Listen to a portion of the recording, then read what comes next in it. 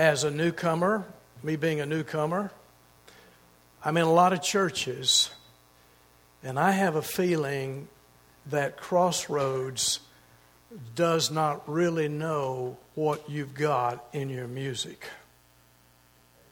I want to tell you something, friend. Every song I have heard them sing lifts up Jesus Christ. Scripture reading. I appreciate Drew doing that, and those who sing and those who play. I want to tell you something. You don't find that. I find a lot of music. Rock your feet and rock your soul. But it may not say a thing to your spirit. And so I am thankful. I praise God for what we have here. And I want you to know that as well. Well, as you know, if you don't, you've had your head in the sand. We're getting ready for Christmas. You see a little bit of it everywhere.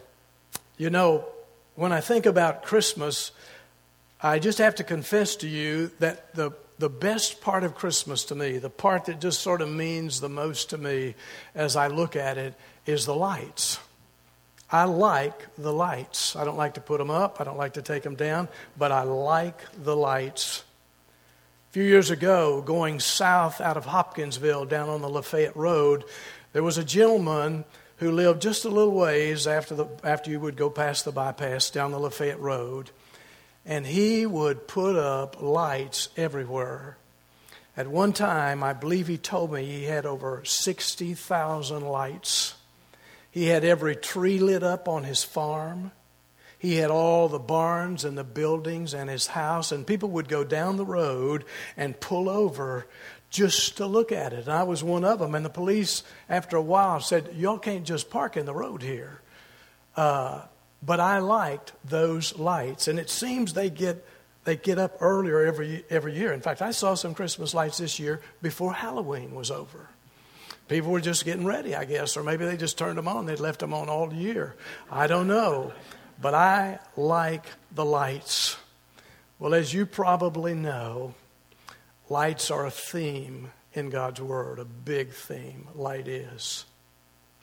I don't know if you're aware, maybe you haven't looked at your calendar, this coming Saturday,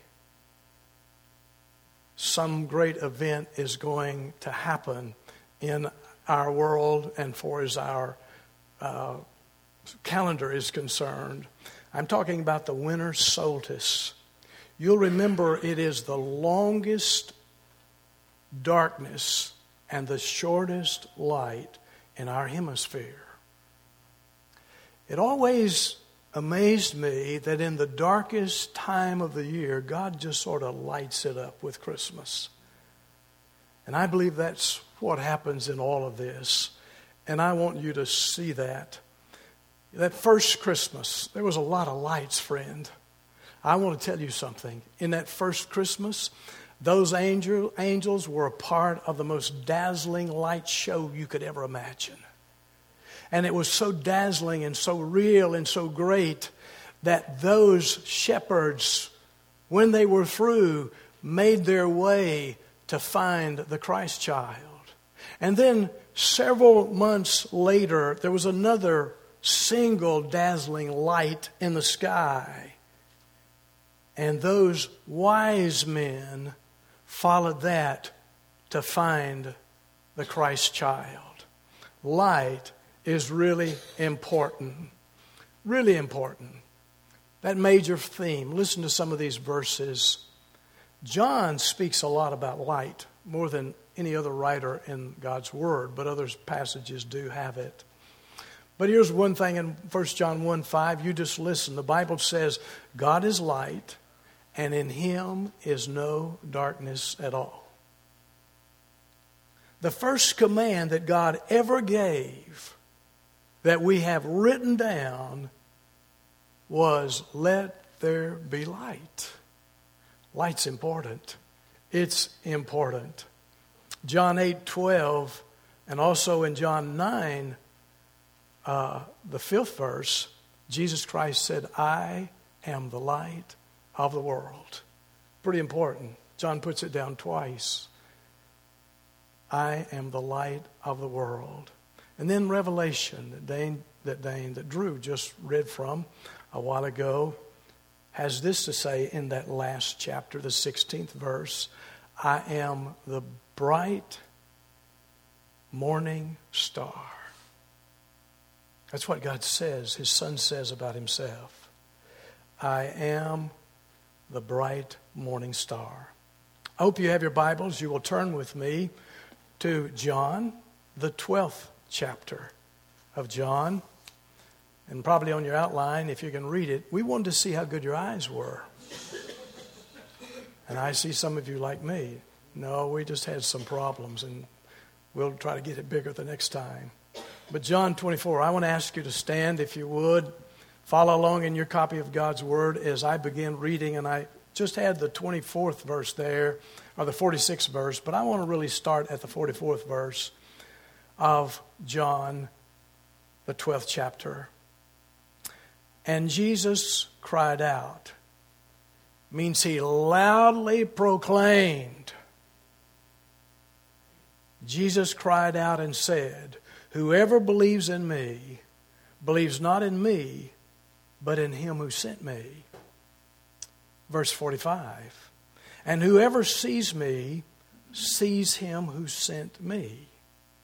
And now Jesus Christ says in that 46th verse, I have come into the world as a light. Why would He come into the world as a light? Because the world's dark. So that whoever believes in me may not remain in darkness. Whoever believes in me will not remain in darkness. And so this morning, we're going to look at the light. I pray God just unveils Himself before us, that we might see it. Would you pray with me? 1 Peter 2, verse 5 says that through the powerful work of Christ in our lives, we become living stones, a building, His church on earth. Father, I pray that the spiritual house you are building through your local congregation here at Crossroads Fellowship will reflect your glory and the strength of your might. I pray, Father, that God's grace will be abundantly evident. Touch every one of us today. May it manifest in our lives the faith and the love found in Christ Jesus. And Father, for those who don't know this light, I pray your Spirit to work in their heart. And I pray this in Christ's name. Amen. Thank you, and you may be seated. We're going to talk about some dark days. I think everyone has dark days.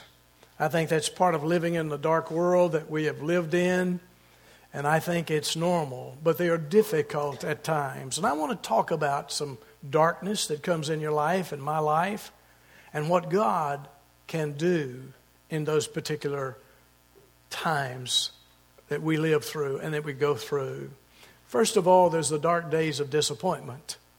I don't know about you, but it's easy to be disappointed, isn't it?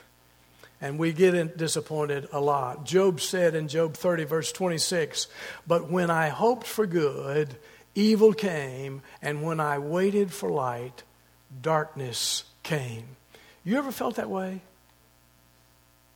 I hoped this would come. I had felt this was going to happen. I knew it would. I put all my hope on it, but it didn't happen. You've experienced that this year we're closing. As a world, we've experienced it. We've had a lot of disappointments, tragedies, domestic violence, deaths, earthquakes, floods, fires, disappointments. A lot of them. Things don't go the way we planned them. We thought it was going to be that way. I thought last year I was going to get an iPad. And I thought that it was some kind of electronic because I looked at it and the box was the right shape and I picked it up when no one was looking. And I thought, this is a piece of of equipment or a piece of electronics or something that I've been looking for. And I'd been wanting an iPad. And when I broke into that thing, you know what was in that box? A fruitcake. Fruitcake. Someone played that trick on me, a fruitcake. It was probably a year old from passing through the year before. I don't know.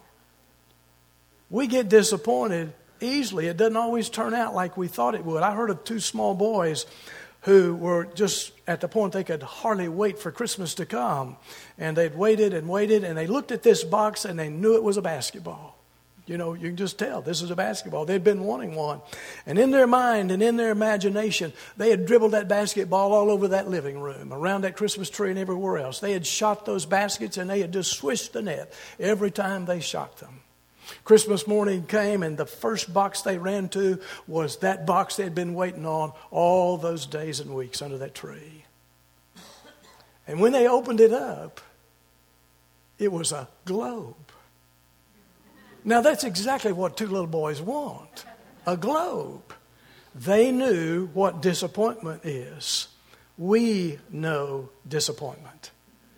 I think of Mary during this Christmas time. She knew that she had the Son of God in her womb, and she was carrying that God who was going to be born in the flesh into this world. But there's a lot of things she didn't know. And I have to believe that there might have been some disappointment when she found out that the Son of God was going to be born in a grotto. You know what a grotto is? It's a nasty cave that animals go back in for shelter and leave all their nasty smell and droppings in. I can't help but believe she was disappointed in all of that was happening. That's the darkness that we're looking at, the disappointment that we're looking at. She didn't know all that. It wasn't exactly like she had probably planned. It was disappointment. But then there's a second thing I want you to see. Dark days of distress or stress. All of us have that. The psalmist said in Psalms 22, verse 1, my God, why have you forsaken me? Why are you so far from saving me from the words of my groaning? Lord, I've cried out desperately to you, and you haven't come to me in this dark, difficult time that I am distressed in. Boy, it's easy to get stressed in this type of world that we live in, isn't it? Especially in this time of the year. Mary, do you know how far it is from Nazareth to Bethlehem? You may not know. It's about 90 miles. It probably took 4 to 5 days. She was probably traveling on a donkey. They could not afford anything else, and she probably couldn't walk by that time very well. So all that time, do you think that's stressful? It had to be. She didn't know what was coming. She's a young lady. She could have been in her 13, 14 years old, in all probability. And here she is fixing to go through something she's never experienced. Will anybody there be able to help her? I believe it was a stressful trip and a stressful event, even though she knew what was going to happen. We get stressed, don't we, at this time of the year? You know, there's more month than there is money when you get to the end of it. All of those easy payment plans are choking us to death now.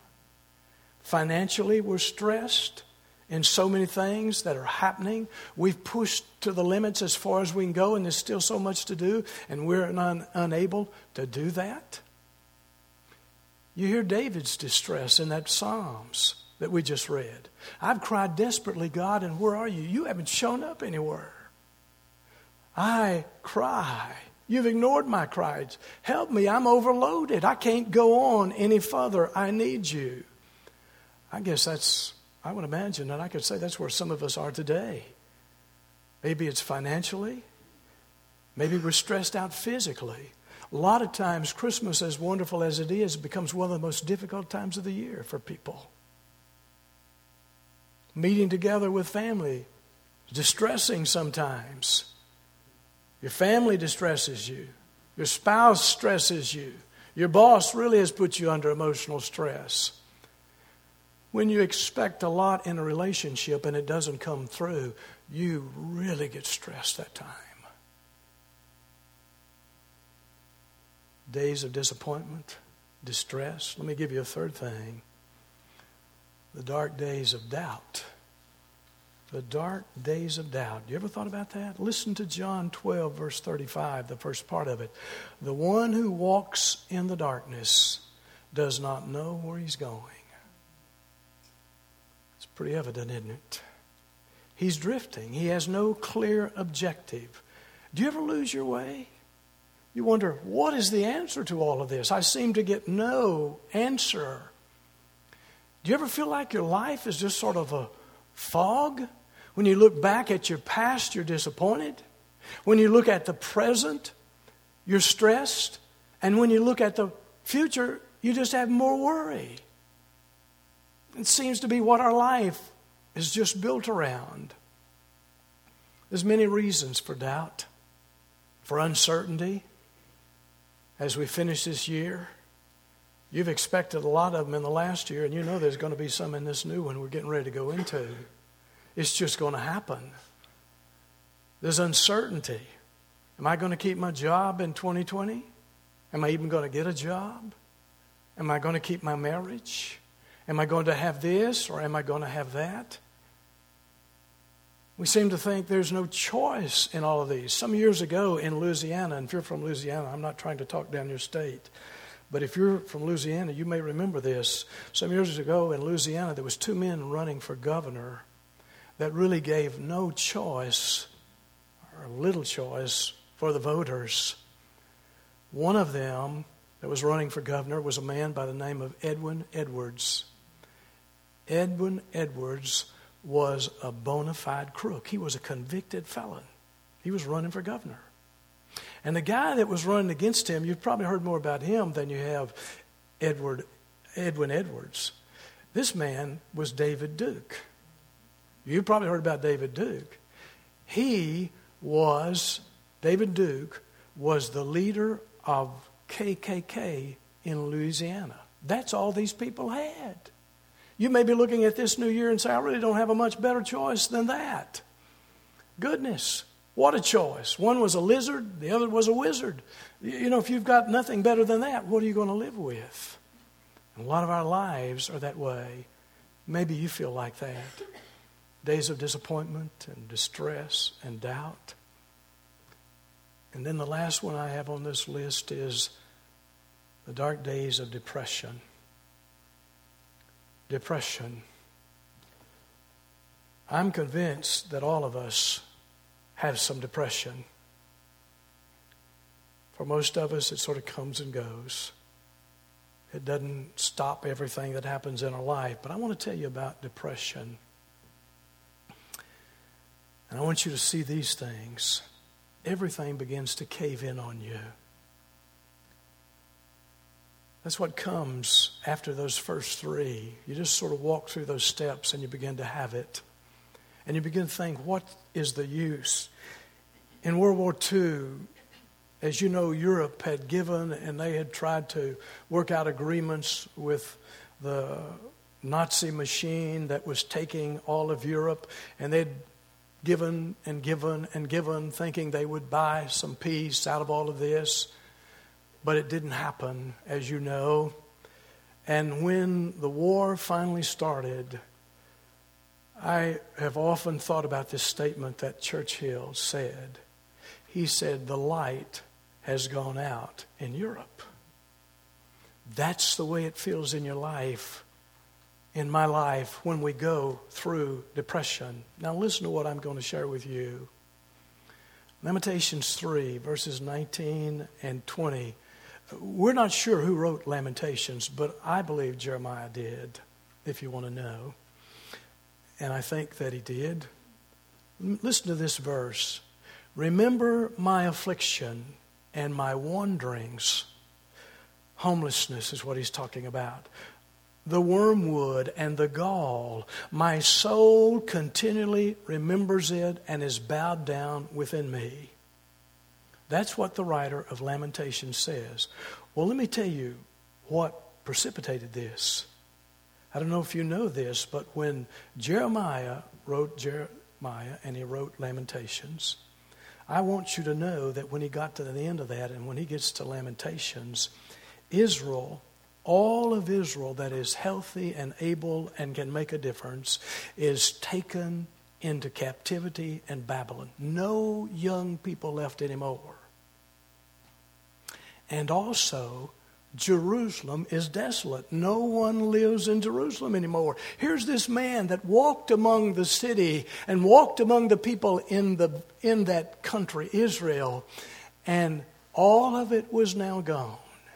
Can you imagine being alone in the middle of all of that?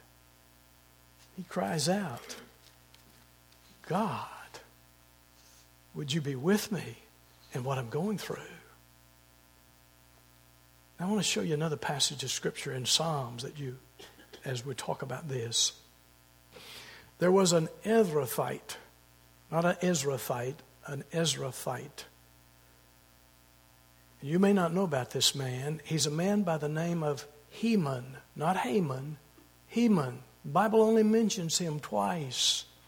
And when the Bible identifies him in 1 Kings, I think the 4th chapter, the Bible says about this man that he was a gifted man, and he was intelligent, and he was liked by many. And then 2 Chronicles says about this man that he was musically gifted, and he wrote songs that would be sung in praise and in worship of God under the reign of David. Now think about this man. He spent most of his life in the temple, in the presence of the Lord, where God was working with all this power. But listen to what he says. In Psalms 88 verse 3, he says, my soul is full of troubles. And then Psalms 88 verse 18, speaking to God, you have caused my beloved and my friend to shun me. My companions have become darkness. This man was in the middle of depression, and he lived in the presence of God. Now, friend, I want to tell you, God's children can have depression. Can have depression. My companions have shunned me. My friends are just darkness. What a description. Pause right here and interject something. Listen carefully. Friend, if you don't hear anything else I say today, I want you to hear this. God cares for you. God cares for you. It doesn't matter where you are or what you're dealing with right now. God cares for you. He cares about you because you matter to him. He made you in his image. Whether you're his child or not, he cares for you. Listen, I have found out that all of us are in one of three places. We're going into a difficult, dark time, or we're in a dark time, or we're coming out of a dark time. All of us. That's where we live. That's how life is. That's the way Satan wants to deal with us a lot of times. Let me tell you something I found out in my years of living. You never get without problems. You just change them for different problems. So if you're thinking, when I get this age or when this happens in my life, I'm not going to have any more problems, I just want to wake you up to reality. They're going to come. And I'll tell you something, as I get older, I found out I don't cope with them as well as I did when I was younger. That's the good news about growing old. That's what it's all about. What do you do in the dark days? Now, this is where I want you to listen. This is what Christmas is really all about, bringing the light to a dark world. 1 Samuel 22, verse 29, for you are my lamp, O Lord, and my God lightens my darkness. My God lightens my darkness. How does God do that, Kent? Well, I'm going to tell you how He does it. God says, I'm the light of the world. That's the reason for Christmas. That's the reason that first Christmas came. The light of the world. And because He's the light of the world, there's 4 things that He does for our darkness. I want you to get these. The first one that I want you to see there, as we look at how God dispels the darkness, He will encourage me when I'm disappointed. He will encourage me when I'm disappointed. The psalmist says in Psalms 34, verse 18, the Lord is near to the brokenhearted. Do you hear that? And saves the crushed in spirit. He's near to the brokenhearted. He's not a far way off. He doesn't walk off and leave us. He's near. That's what God's Word's telling us. I'm close. That's what that word means. I'm close in the darkness that you're going through. He's not left you. He's not left me. Maybe you've really been disappointed. Maybe you've disappointed Him. And you ask, where's God in the middle of all this? I'll tell you where He is. He's where He's always been. He's near. He's near in all of this. You've heard this season, and you've heard it the Christmas seasons in the past, the word Emmanuel, and you know what it means. God with us. I just want you to know God's with us. He says so. His Word says so. He encourages us. He helps me realize that. Let me give you a second thing. Not only does He shine light on us in our darkness, and He's near, He's close, but I want you to also realize that He has a plan for your life. He has a plan for your life, and part of the plan may take you and may take me through those difficult times. He will do that. Listen to Jeremiah 29:11. Some of you have memorized it. For I know the plans I have for you, declares the Lord, plans for welfare and not for evil. You, and to give you a future and a hope. Do you see those words, a future and a hope? What tremendous words, no matter how dark you find yourselves in. Those are encouraging words. God says, I will even use your disappointment to bring you closer to me, to help you understand why I created you and the hope I have for you and your future, what I have planned for you. Yes, you have pain and problems right now, but my purpose is greater than those, and I'm getting your attention through all of this as to what I have for you and want for you. I have a plan for you. I have a plan for you. He encourages me when I'm disappointed, strengthens me when I'm depressed, because He says that He gives me a future and a hope. Philippians 4, verse 13 from the Amplified says, I have strength for all things in Christ who empowers me. Now listen carefully to this. I am ready for anything and equal to anything through Him who infuses inner strength into me. That is, I am self-sufficient in Christ's sufficiency. That's what Paul wrote. That's what Paul wrote. I have the strength for whatever comes along. Maybe you ought to put that on your refrigerator or your mirror for 2020.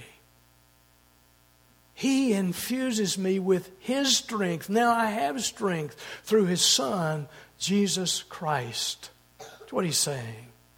Whatever comes my way, whatever is happening, because of Christ's power that infuses me and gives me victory, I can face whatever it is. He will strengthen me. God's real and God is good. Psalms 23, verse 4, you know. Excuse me.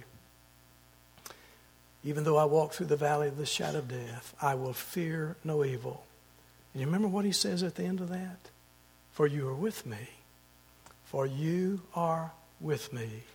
Even in the darkest time, You are my God. You are Lord. He encourages me when I'm disappointed, strengthens me when I'm distressed. But there's a third thing I want you to see, and it is He'll guide me when I'm doubtful. When I don't know the way, He will guide me.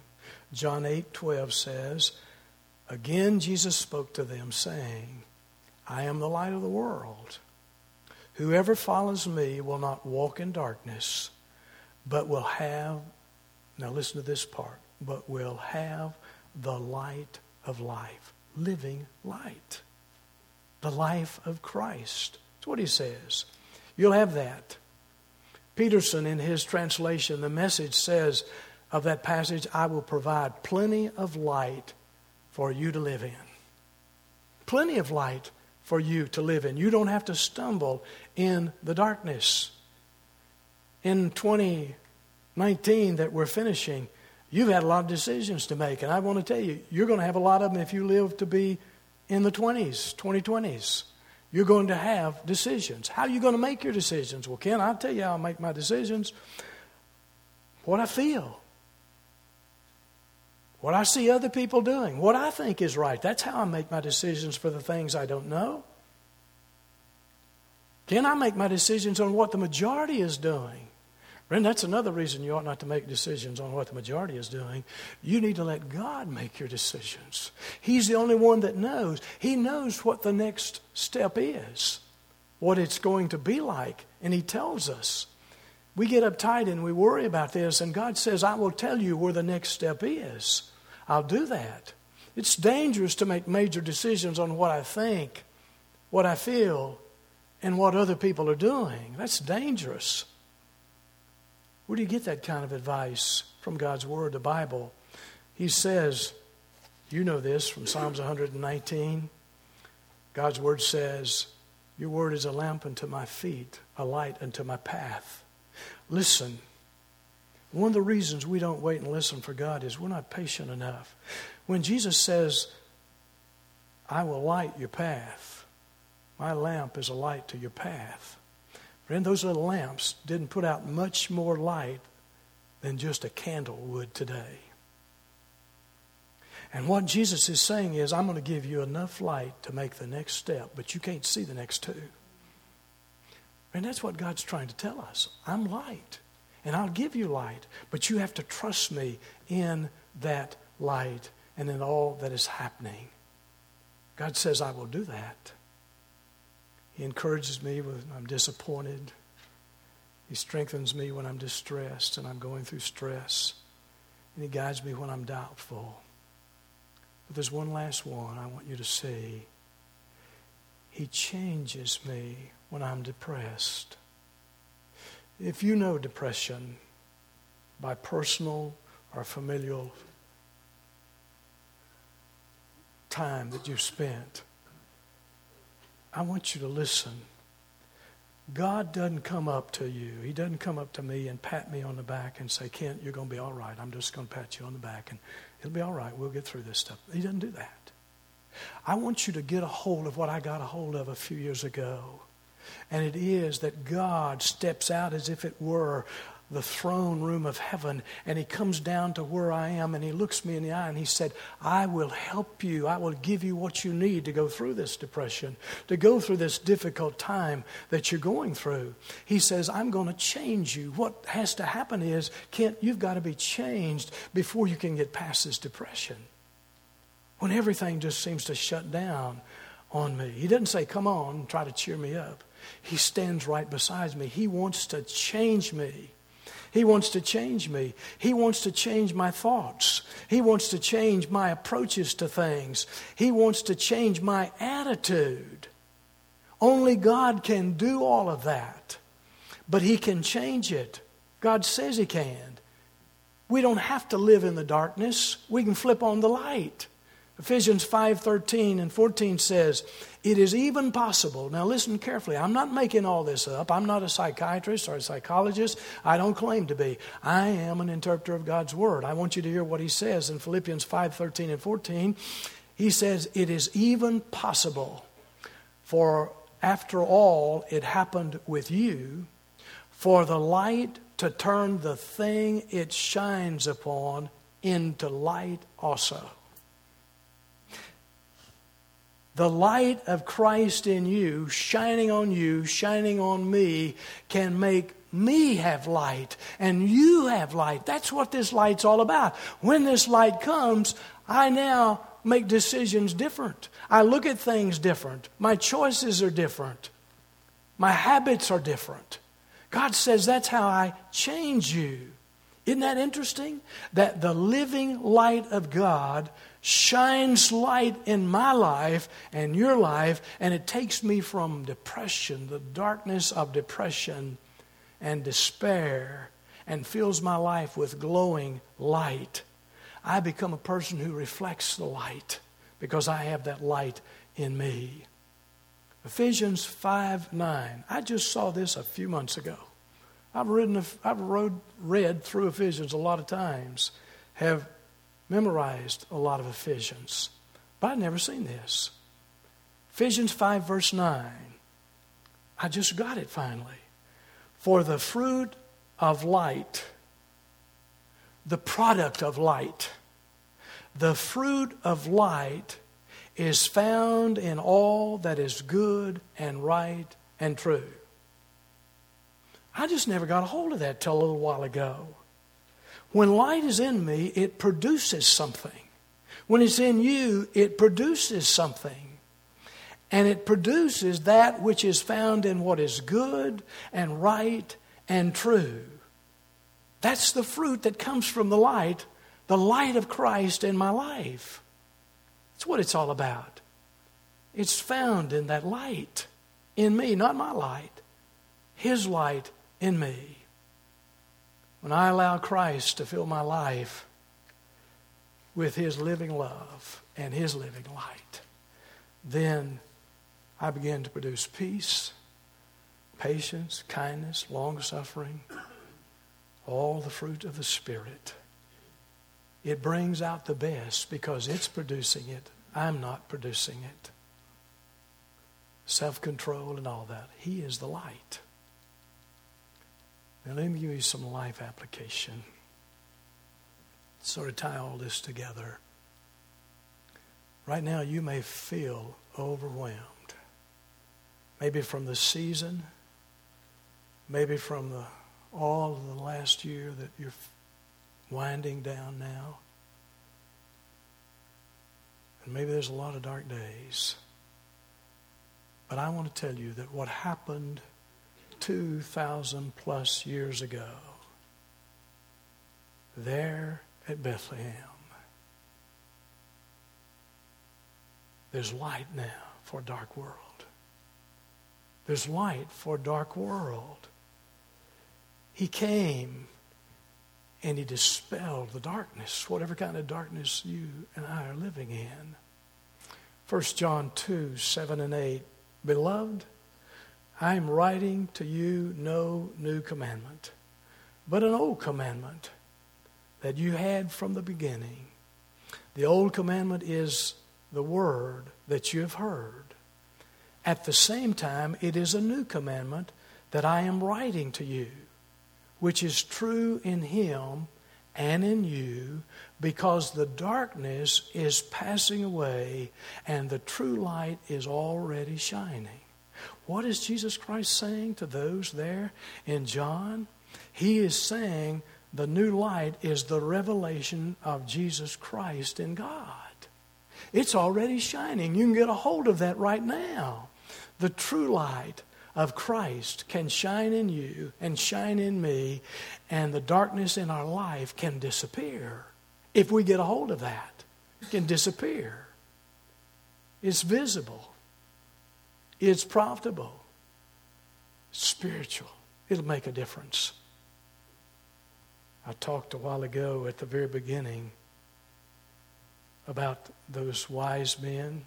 We don't know how many there were, but they had traveled some months, probably a year and a half or more after the birth of Christ. And you know, I can't help but believe that bright star was big enough that anybody could see it. You didn't have to be from Babylon to see it. It was unusually large. But they are the only ones that we read about that followed that light. Let me tell you the truth I see. It's one thing to know there's light. It's another thing to follow it. Friend, you have the choice, and I have the choice to decide, well, there may be light out there that can make a change in my life, but I'm not going that direction. You can live with it and you can die with it. God leaves that choice to you. He leaves that choice to me as well.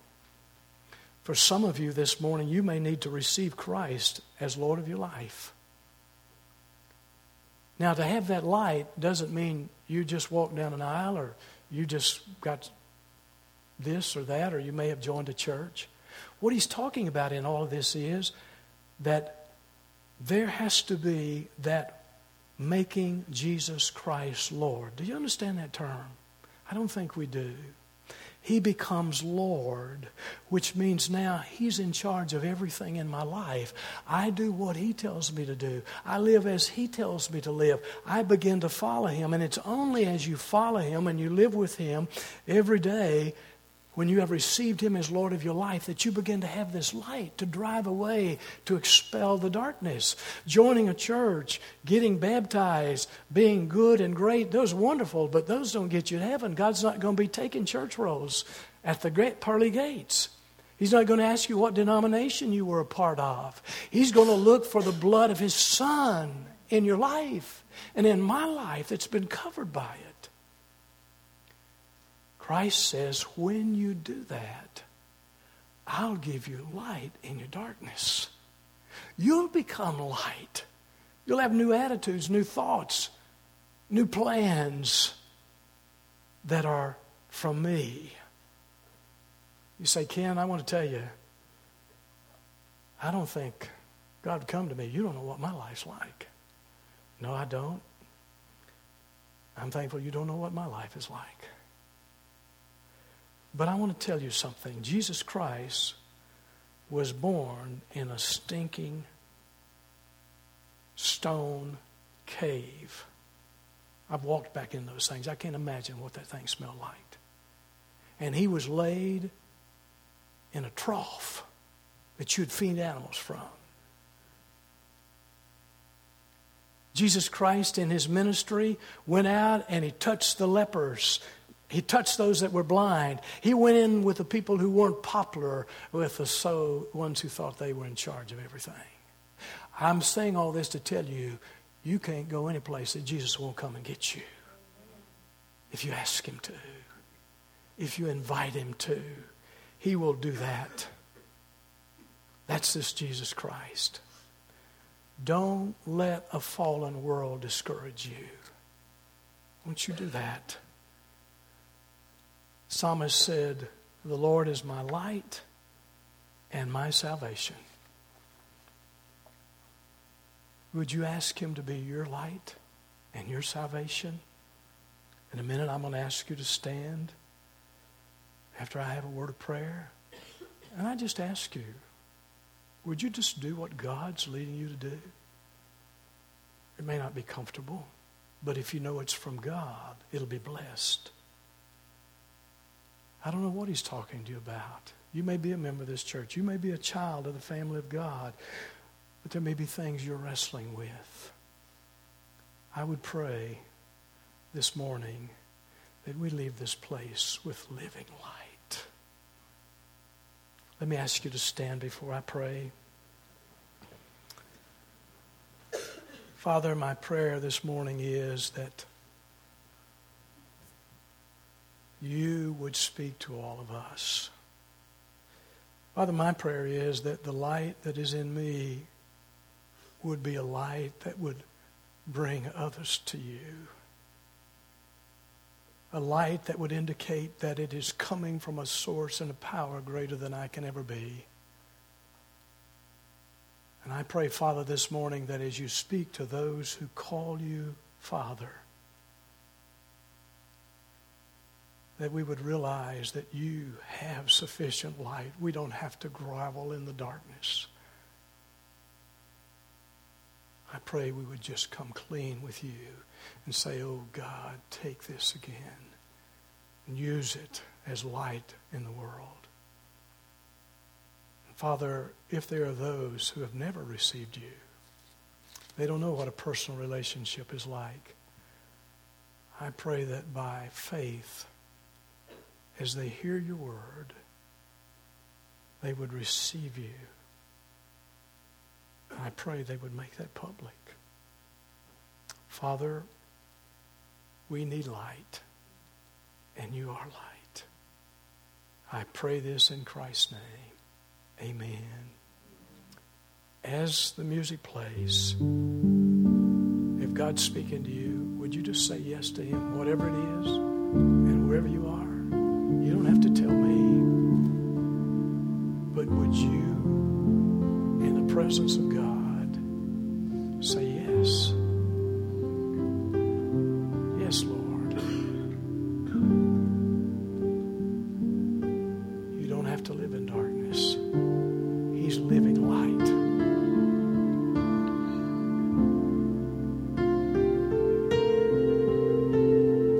Father, I'm going to follow you. I want your light in my life.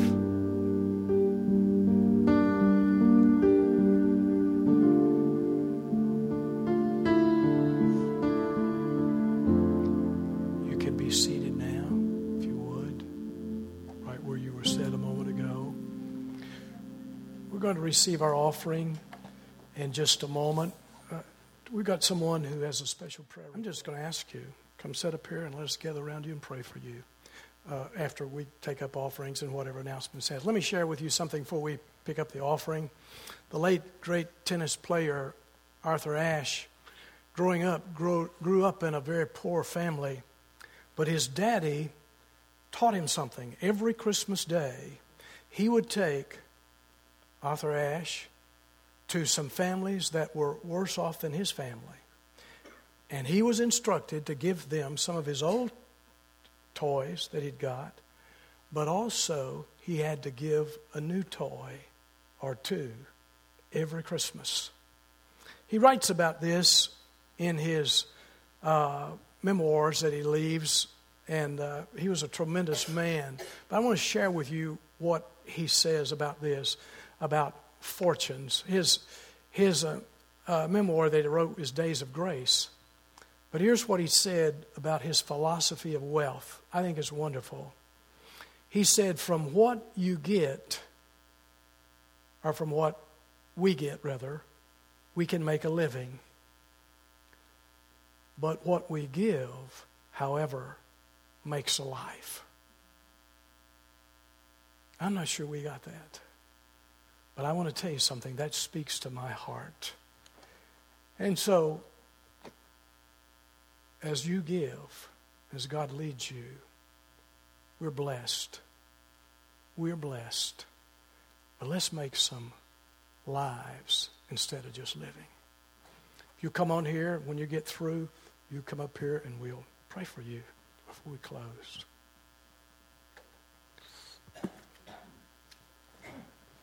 Lance told me I had to do